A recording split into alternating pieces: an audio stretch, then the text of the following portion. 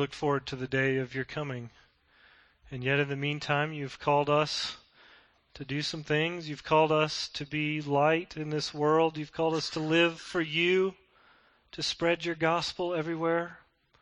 And Lord, today as we look at Thessalonians, you're going to call us to be blameless in heart and holy, to be growing in our sanctification, our holiness before you. God, and to do that, we need a fresh wind of your Spirit. Lord, I know in my own life, I need your Spirit. And I think many of us do. And so, God, we ask that you would pour yourself out afresh on us. And that we would be found ready and waiting for you to come. So God, speak to us this morning. I pray that you would speak through your word, that you would touch our hearts, that you'd help us to see your word rightly and hear its call to holiness. And we pray this in the name of Christ. Amen. Well, good morning. I'm Jared Jenkins, for those of you who don't know me.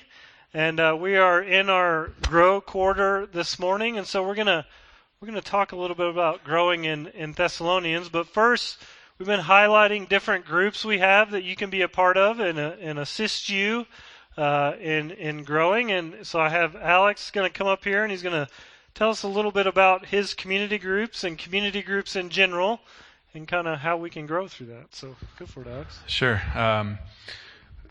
Our family, we moved here last July, and so we quickly locked into Risen Life Church here, and we were fortunate to have a few gracious families invite us into their community group right off the bat. Just a disclaimer here, I'm a crier too, so you never know what's going to set me off. This has been a theme this morning for whatever reason. That's right. But anyways, some gracious families invited us into their house and allowed us with 4 small children, which is no small thing, to just be a part of their group and tear apart their houses and have our 2-year-old run around their backyard naked. But it's been really a way for us to find... We're also talking about nudity this morning, that's so right. There you go. Yeah. A little different. Yeah, we'll see. But it's been really a blessing for us to find our center of gravity here and fellowship with the body and be encouraged by the body. And at Jared's invitation, we've now begun leading our own group as well, starting this past, actually just about a month or 2 ago. So our group meets every other week. We are working through the book called Prayer by Tim Keller, which has really been a blessing for us and goes, of course, with the theme of Risen Life this year of focusing on prayer. And I just want to share one verse one passage here out of Hebrews 10 that I've always thought about. Jennifer and I, as long as we've been married for almost 14 years, have always been a part of some kind of community group. And I just think it's so important to be involved in that way. And this is why we're encouraged in this way.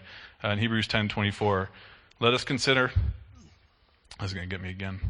Let us consider how to stir up one another to love and good works, not neglecting to meet together, as is the habit of some, but encouraging one another all the more as you see the day drawing near. And so that, I think, is just really important for us as a group to always be there to encourage one another, to exhort one another. Pastor Kevin talked a few months ago about the levels of friendship and how hard it is to get past those first couple levels of sort of superficial, talking about the weather and the Buffalo Bills, who I know you guys are all talking about. And that's what we hope to accomplish with community group. Very few people ever get to the 5th level or so, which I say I may never have gotten to, but at least with community group is an opportunity to extend the body of the church one step further and trying to get in those 3rd and 4th levels and really have a life where you can be accountable to each other.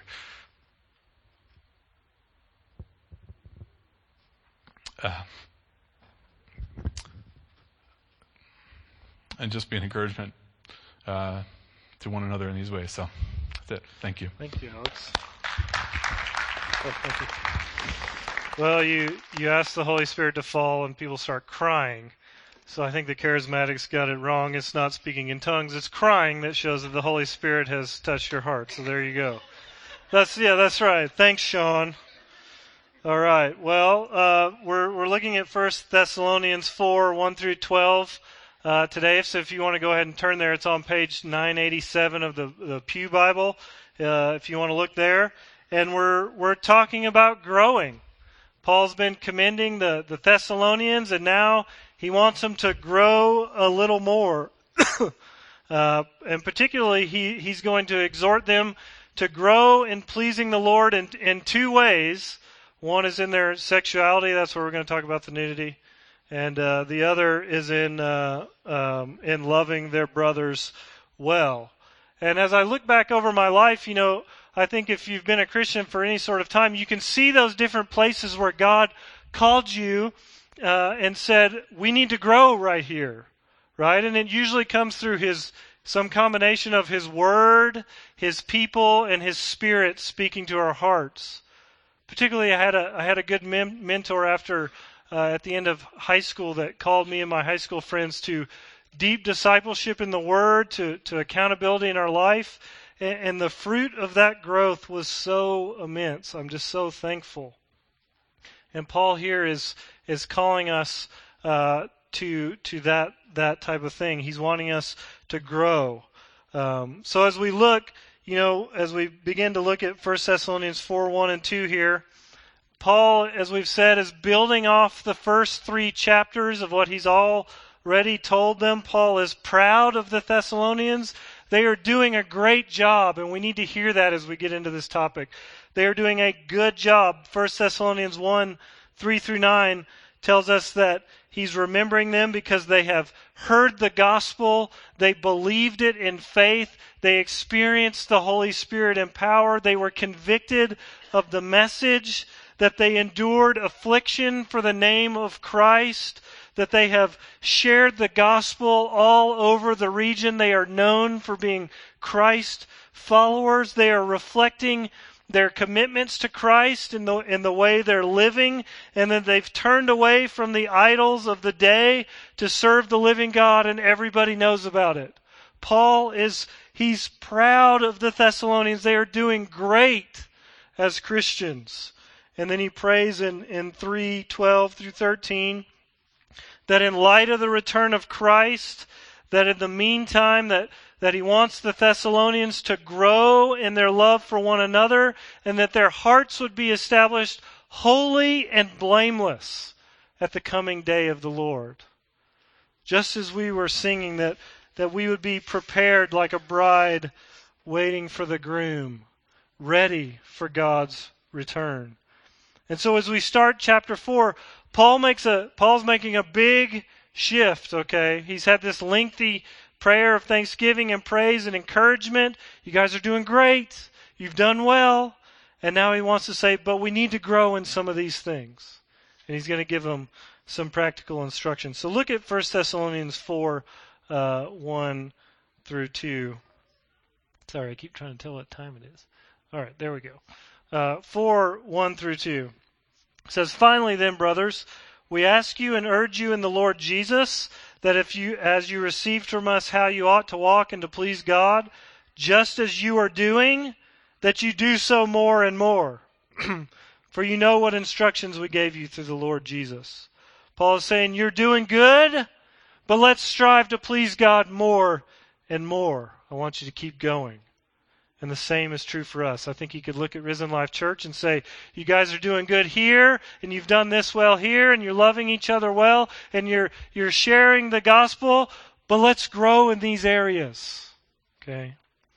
In the Christian life, there is always room for growth. You've never made it. You've never arrived. As long as you are here, whether you're a new believer today or seasoned, there is room to grow. I've been a Christian for 35 years. I'm a pastor, and the Holy Spirit this year has been really pressing me on areas I need to grow in. He's been showing me areas, and we have a choice when that happens, right? We can listen to the Spirit of God and begin to walk with Him and grow in these areas, or we can put our fingers in our ear, right, and reject what God is saying to us. And so Paul is urging them, and I am urging you, listen to the Lord. Where is God calling you to grow? What's He saying to you? Do you hear it coming through His Word? Do you hear it through His people? Is His Spirit speaking to your heart? Where do you need to grow? God says, let's strive together and learn to please me more and more. And then furthermore, notice in this introduction, look at verse 4:2 there. Paul is reminding the Thessalonians of instructions he's already given him.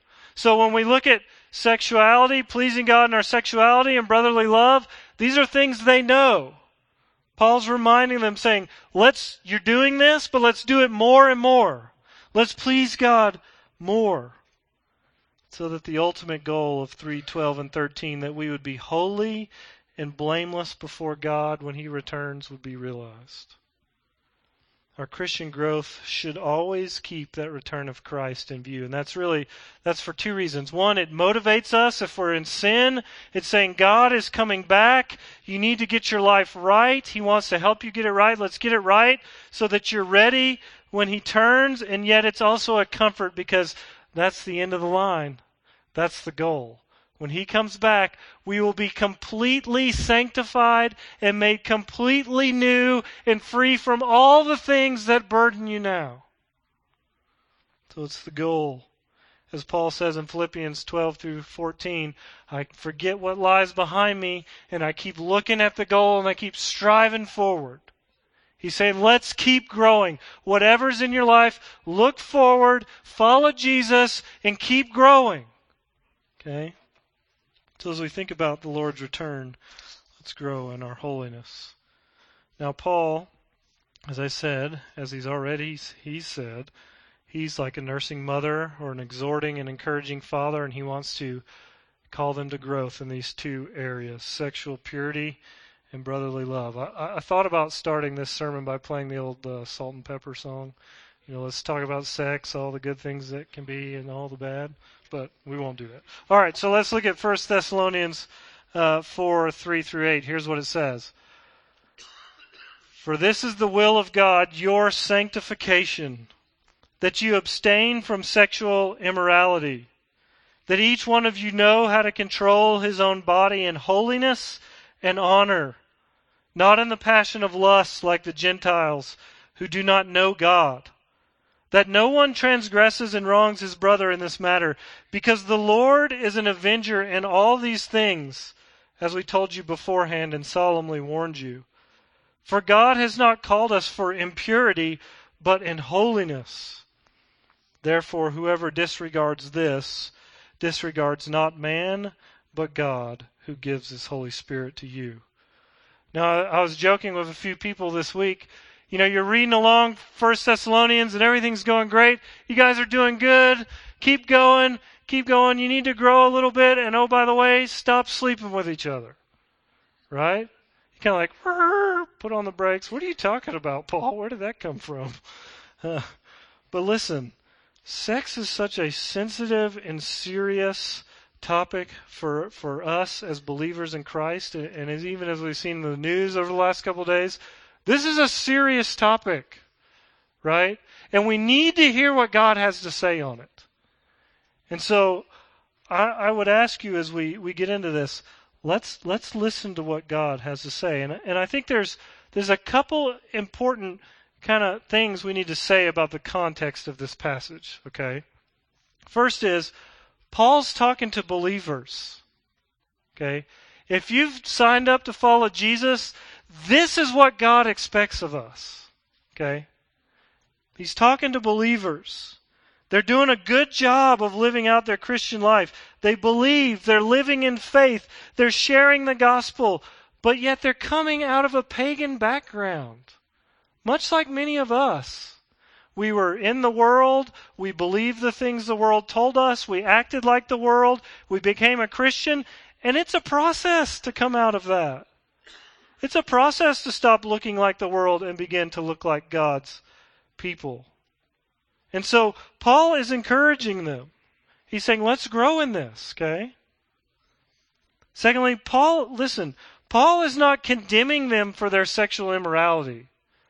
He's not saying, I can't believe you did this. It's not like what he says in 1 Corinthians 5, 1 through 2, where he says, stop sleeping with your mom. Okay? That's not what he's saying here.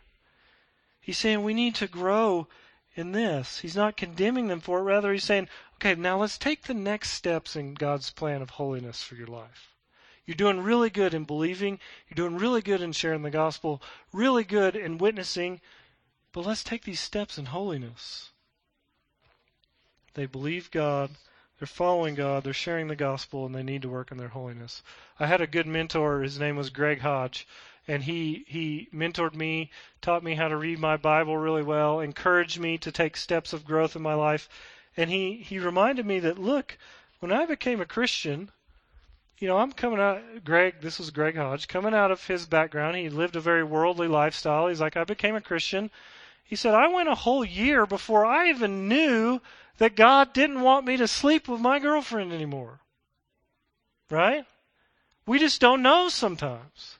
And he said, I was reading the Word of God, and I saw that there, and I thought, oh my goodness, I've got to change here.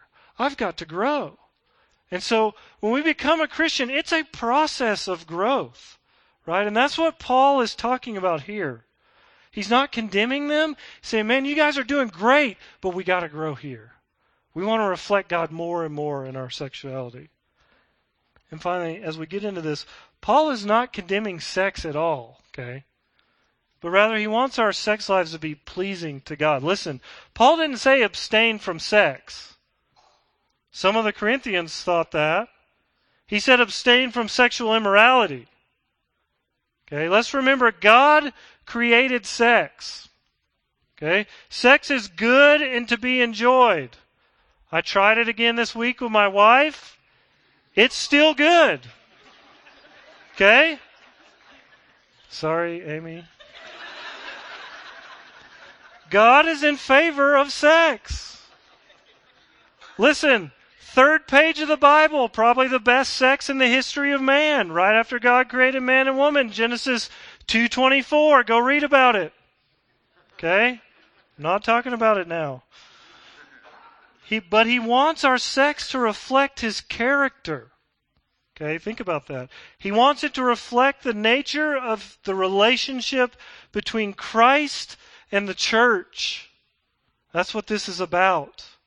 Sex is meant to be a mutual giving of ourselves to each other in a covenant. A covenant of marriage, picturing the mysterious union between Christ and the church. So Paul he's talking to believers, and listen, he's not condemning them, but he's exhorting them, saying, I know where you're at. Let's grow in this. Okay? He wants our sex lives to please God. And so I'd invite you over the next few minutes. I want you to consider your sexual purity before God. Okay, this is important for us as believers today. Not by way of condemnation, but asking, where do you need to grow? God desires that we grow in this area, and He wants to help you. Okay? If you have a sexual addiction, if you have been abused, or if you're just struggling to walk in purity before God, we want to help you. Okay? We counsel many of you on these things, and we want to help you. And you need to know that God forgives sexual sin. We have a gracious and loving God. And through the gospel, He can heal you of these things. And He wants you to walk in holiness. So now let's pick apart these verses and look a little more detailed about what he's saying here in 4:3-8. All right, look at verse 4:3. Paul says, "For this is the will of God, your sanctification." Now we need to say something here. So some translators, instead of sanctification, have the word holiness there. And I think that gives you a little better picture of what it is. It's actually the word for holiness. But Paul's saying, God's will for your life is that you would engage in a process of becoming more and more holy until Christ returns. We're the bride waiting for the groom. He wants us to be pure and ready for His return. In Christ, He saved us, cleansed us from sin, and said, you're holy, now walk in holiness. Okay? He wants us to be growing in that. You want to know the will of God for your life? That's it. Grow in holiness. Work hard at it. It takes work. We see this in 1 Peter 1:14-16, reflecting Leviticus 11:44, when it says, "As obedient children, do not be conformed to the passions of your former ignorance, but as He who called you is holy, you also be holy in all your conduct, since it is written, You shall be holy, for I am holy. God wants us to reflect His nature, being holy. That's being set apart from the things of the world and being set free to indulge in the things of God. Okay? Sorry, I got my notes backwards here. All right, there we go. Then look at the rest of verse 4:3. Paul says, the will of God is your sanctification. And then he says, abstain from sexual immorality. Okay? Now this word sexual for sexual immorality is actually one word in Greek. It's the word porneia. We all know what that word is related to.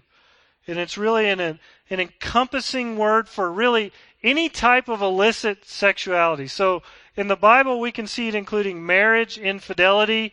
We can see it including prostitution, idol worship that includes sex acts, homosexuality, and general sexual misconduct. This Paul's clear intention is that Christians should learn to be sexually pure, that we would grow in our purity sexually. In fact, the Bible's consistent witness is that sexual immorality is not compatible with the life of God's people. Listen, Ephesians 5:3, and this is the NIV translation. I think it says it the best here. It says, but among you there must not even be a hint of sexual immorality or any kind of impurity or of greed, because these things are improper for God's holy people. And so we hear Paul's call to abstain from sexual immorality, and we think, man, this is old-time religion. This is not applicable. It's not possible. It's a hindering of my freedom, and it's not good for me as a modern person. And particularly young people my age, and some of you out here younger than me, we hear this and we think, man, this is my grandma giving advice on sex. Right? Abstain from sex. Wait till marriage. Flee from sexual immorality. In fact, I heard a Christian friend joking with me this week that it's almost impossible for anyone to abstain from sexual immorality before marriage these days, he was saying. And many Christians and churches have said, this is too hard, or they've justified it in the Bible's call for purity, and said, no, actually, you can do this if you love somebody, and they paint a banner of love over it and say it's okay. But I don't think that's the case. I think God is consistent on this. In fact, we can see, a lot of the times the question of this is, why do this? Why be sexually pure? And I think Paul gives us a good reason here in 1 Corinthians 6:18-20, and this is a little bit of a paraphrase, but he says, flee from sexual immorality. Do you not know your body is a temple of the Holy Spirit within you, whom you have from God? You are not your own, for you were bought with a price. So glorify God in your body. And I think Paul is telling us a couple important things there in 1 Corinthians about this. Number one, if you've become a Christian, you've transferred your ownership from yourself to Christ. He has bought you with His blood, and He can demand of your life that you reflect what it means to be a child of God. So He gets to set the rules, not us. Secondly, it says God's Spirit dwells inside of you. In essence, when you're linking trains with someone, you are bringing God's Spirit with you, and that is an offense to God's holiness. He is indwelling you. He is right there with you in the midst of your sexuality, whether for offense or to help you stray from temptation. And thirdly, when you are engaging in sexuality, illicit sexuality, this is sowing seeds to your flesh instead of sowing seeds to life in the Spirit. And Paul is saying we must grow in our sexuality. We must grow in our purity. For Christians, this is a must. You've signed on to follow Christ, to become a child and daughter of God. And he's saying this is how you should walk. Then look at 1 Thessalonians 4:4-5. Paul says, each one of you know I want each one of you to know how to control his own body in holiness and honor, not in the passion of lust like the Gentiles who do not know God. And what Paul's telling us here, this is a little bit of a further implication, further explanation of what it means to abstain from sexual immorality. That we would live a life of control in the Spirit versus slavery to the passions of our lusts. That we would be God's people who are in control of rightly ordered lives as opposed to the world that lives out of control, giving in to all their passions. Paul understands sexual purity to be a characteristic of God's people. And we are to grow in the Spirit's desires to eclipse our fleshly desires. And what we see in Paul is that he makes a really interesting link between sexuality, our sexuality, and idolatry. Okay? Stick with me on this one.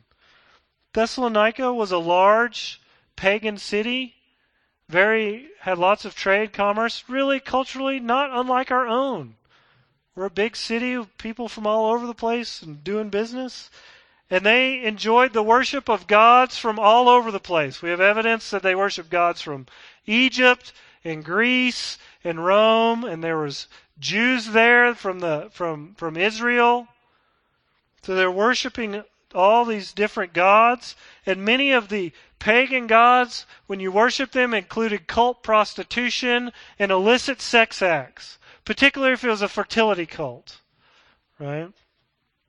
And so Paul's already said in 1 Thessalonians 1:9 that he's proud of the Thessalonians, knowing how they turned from idols to serve the one true living God. And so in addition, Paul's saying, okay, you're doing really good here, you're serving God, but now we got to give up some of these things that went with serving those other gods. Okay? And so this link between sexual immorality and idol worship is a prevalent theme for Paul. We could look at Romans 1:22 through 31. Here's what it says. He's talking about us when we exchange the truth of God for whatever idol we want to set up in our heart, whether it's nature or money or sex or whatever it is. Here's what Paul's talking about. He says, they knew God, but they did not honor him as God or give him thanks. But they became futile in their thinking and foolish in their hearts, and they were darkened. Claiming to be wise, they became fools and exchanged the glory of the immortal God for images resembling mortal man and birds and animals and creeping things. Therefore God gave them up in the lusts of their hearts to impurity, to the dishonoring of their bodies among themselves, because they exchanged the truth about God for a lie and worshipped and served the creature rather than the Creator, who is blessed forever. Amen. And we see this again, and you see it in Acts 15:19 through 20. Here the Jerusalem Council has just voted to say, all right, we believe you, Peter and Paul. The Gentiles should come into the church, but here's the three things we ask of them. That they abstain from idol worship, that they abstain from sexual immorality, and they don't drink the blood of sacrificed animals. That's the link.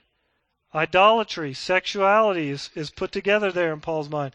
Similarly in Colossians 3:5, Paul says, put to death, therefore, what is earthly in you, sexual immorality, impurity, passion, evil desire, and covetousness, which is idolatry.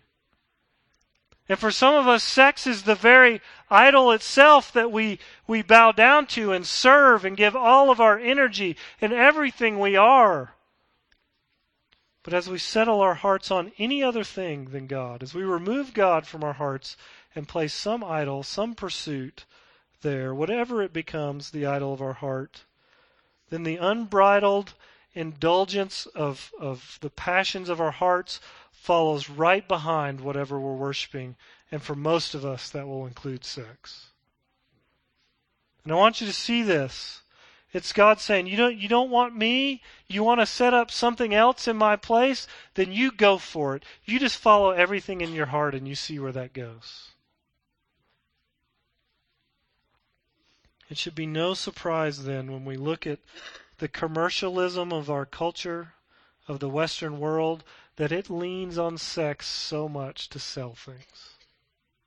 Because they've figured out this link That if we can get something else, some other desire in your heart, and sex, the feelings of sex, help to elicit those passions of your heart to set up something else in God's place, then you'll buy what we're selling. I was in L.A. a few weeks ago, and I was driving down one of the fantastic freeways there. And a grouping of billboards caught my eye as I was sitting in traffic, staring at them for long periods of time. And here they were. Panda Express, strip club, tires. As if these things are all the same. Right? Stop by, get me a little General Tso's, stop in for a little striptease, get some new tires on my car. Sounds like a good day, right? I want you to see what's going on here. We get inflamed for these passions, right? We want to just take a hold of these things as if they're all the same, right? We like to eat, we like to have sex, we like to have new tires on our car. But these are not the same, right? This is what our world wants us to say. Just go after those passions, right? Get as much of those as you can. It's all in a day's work. Proverbs 30:20 says it this way, and I think this is just a great picture. It says, "This is the way of an adulteress. She eats and wipes her mouth and says, 'I've done nothing wrong.'" She engages in those passions, right? Those sexual passions. Goes for it. Takes her fill, wipes her mouth, and keeps going and says, "I've done nothing wrong. I eat my General Tso's. I stop by the strip club. I get my tires, and I've done nothing wrong. My passions have been given over." And Paul's saying, we are not to be like that. You're not to give yourself to those passions. You are to live an ordered life in God and grow in your self-control. He's saying, learn to live like God's people. Be controlled. Be ordered. And here's the good news. If you are a Christian, you can learn to control yourself. You have the power residing in you. We are asking for more of it this morning, that God's Spirit would reside in us and help us to control these passions that we learned to walk in when we were not following Christ. It is a lie to believe that you cannot control your sexual desires. It is a lie to believe that you cannot be satisfied in God's plan for sexuality. That is untrue. Self-control is called a fruit of the Spirit, and we need to grow in our ability to use it. Galatians 5:22 through 24 says, "The fruit of the Spirit is love, joy, peace, patience, kindness, goodness, faithfulness, gentleness, and self-control. Against such things there is no law." That means you can have all of that you want in the Spirit of God. "And those who belong to Christ Jesus have crucified the flesh with its passions and its desires." Similarly, 2 Timothy 1:7 tells us, "God gave us a spirit not of fear, but of power and love and self-control." Church, you can live differently than the world tells you to live. And you can be pure sexually because God's Spirit dwells inside of you. So we start step by step, day by day, taking steps, listening to God, walking in His ways. And it may take a while. This isn't an overnight process. But God's grace is enough to help you get out of it, to help you get out of those addictions, to help you make the right choices. Because Christ died for us. And then in 4:6, look at 4:6, he says, "I want no one of you to transgress and wrong his brother in this matter." Paul's saying here that our sexual sin can deeply wound others around us. It is a violation of others. Our sexual desires when we have illicit sex is about taking from other people what God intended for someone else. It's not about pleasing God, it's about pleasing ourselves. And our culture says you need sex, you need lots of it, you need good sex, it's fun to be sexy, but our sexual gratification has a cost, and it injures you and it injures those around you, where God intended sex to be a giving act, a picture of the bride coming together with Christ. Many of you have been wronged by people you trusted, by your boyfriend, your girlfriend, a father, a mother, a trusted figure, someone in the church. And Paul says that is wrong. We should be protecting one another. Don't wrong your brother and sister in this way. Don't take from them what is meant for someone else. And so we have to protect one another. And then Paul follows this with a warning. Look at the rest of 4:6. He says, because the Lord is an avenger in all these things, as I told you beforehand and solemnly warned you. And this warning serves two purposes. He's saying, listen, if you're involving yourself with sexual immorality as a Christian, God's coming back, and He will judge you for what you've done. If you want to continue in this way, then He will judge you for this. He's saying, stop. Accept the forgiveness of Christ. Walk in the ways of a Christian. Grow in this. And secondly, this is saying, if you've been abused sexually, then it's saying, God has seen what's been done to you. He has taken note of it, and He will not let it go. He will avenge what has been done to you.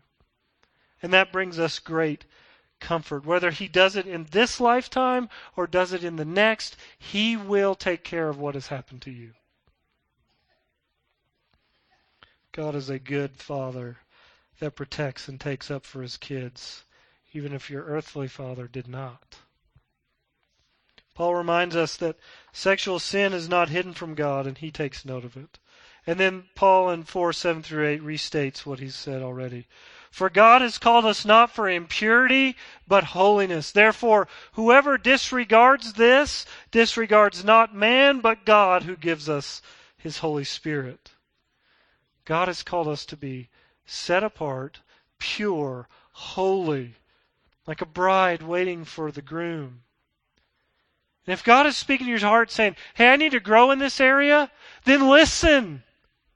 Listen. God's grace is enough for you to grow in this area, to be forgiven and to walk purely before Him. The question is, will you submit to what He's saying? And to disregard this call for purity is to disregard God Himself. That's why it saddens me that so many Christians and churches are casting these calls for sexual purity aside and saying, no, it's all about love. That's not what I read here. Imagine what a witness to the world it would be if the church took its sexual purity to a new level of holiness. Paul says, you guys are doing really good, but we got to grow in this area of our life. That's what God wants for pleasing Him. Now, let's look at Paul's second thing here. We'll look at this more briefly. 1 Thessalonians 4:9-12. He's going to talk about pleasing love, loving our brothers well. Here's what he says. Now, concerning brotherly love, you have no need for anyone to write to you, for you yourselves have been taught by God to love one another. For that is indeed what you are doing to all the brothers throughout Macedonia. Right? You guys are doing good. But we urge you, brothers, do this more and more. And aspire to live quietly and to mind your own affairs and to work with your hands as we instructed you, so that you may walk properly before outsiders and to be dependent on no one. So as we've already seen, Paul's saying, you guys are doing really great. You guys are loving each other really well, but I want you to do it more and more. And here's why. It's because the experience of God's love and the giving of that love helps us to grow in holiness. As we experience God's love, we want to do what He's asked of us because we love what He's done for us. And as we begin to love other people, we begin to think about their interests and not our own, and we begin to grow in holiness. In fact, this is the whole experience of salvation, that God loved us first. 1 John 4 describes this to us. 4:15 says, whoever confesses that Jesus is the Son of God, God abides in him, and he is with God. He is saved. And then we begin to love God because He loved us first. And then it goes on in 4:20 through 21 to say, now you pour that out on other people. And this is a marker of our salvation. And like Matthew 22:34 through 40, it says we love the Lord the God with all of our heart, soul, and mind, and we turn to love our neighbor as ourselves, and we begin to grow in holiness. It's the experience of love and giving of love that helps us to grow because we are acting as God acted towards us, towards others. And then look at this last thing he says here in 4:11 through 12. Aspire to live quietly, to mind your own affairs, and to work with your hands as we instructed you, so that you may walk properly before outsiders and be dependent on no one. This exhortation comes in the context of brotherly love, and I think Paul said it for a couple reasons. When Jesus promised to come back, some of the new believers said, I guess we don't have to work anymore. And so they were dependent on the church to take care of their needs. And so Paul's saying, no, love your brother well, and do that by making sure you're working hard so he doesn't have to support you. Secondly, some of the brothers may have had high political positions, and so maybe they were bringing undue attention to the church. They're excited about their faith, and yet they're bringing undue attention. And Paul says, work quietly, live a good life. And thirdly, this exhortation has a lot to do with mission, and I think that's the key. The Thessalonians are to be concerned with their own affairs, to live quietly, to work hard with the result that they would be looked upon well by outsiders and be dependent on no one. This might be good advice for us this political season. Instead of spouting what we're about, let's live it out. Okay? Paul says if you'll work hard, you'll live quietly, you'll be growing in the Lord, that people will take notice of your life as it's committed to Christ, and they'll think well of you. And maybe even come to follow Christ with you. Band, you can come on up. Paul wants us to be hardworking, productive members of society that exceed the expectations of those around us. Pure in holiness, loving our brothers well, working hard. They'd see the way we follow Christ and want to follow Him with us. Paul has exhorted us to grow in pleasing the Lord, and particularly he wants us to take steps in our sexual purity and our brotherly love. Where do you need to grow? What is God speaking to your heart this morning? I'd ask as we close this morning, if God is speaking to you, then take a few minutes. If you have sin you need to confess it to God. Christ's grace is enough for your sin. He's not mad. He just wants you to grow in holiness. He wants you to reflect His character to the world. Ask for power. Ask for self-control. Ask for more of the Spirit as we sung this morning.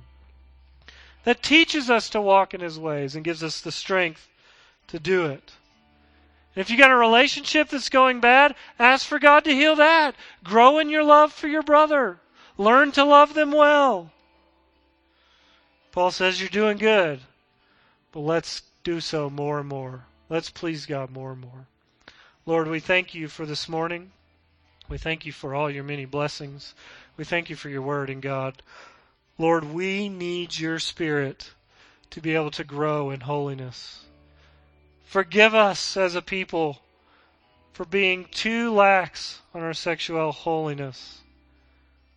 Help us to grow, be pure, be an example of what it means to follow Christ. And Lord, help us to love our brothers well. Lord, as we look for your return, I pray that we would grow and we would be holy and blameless in Christ, waiting for your return as a bride waits for the groom. In Christ's name we pray, amen.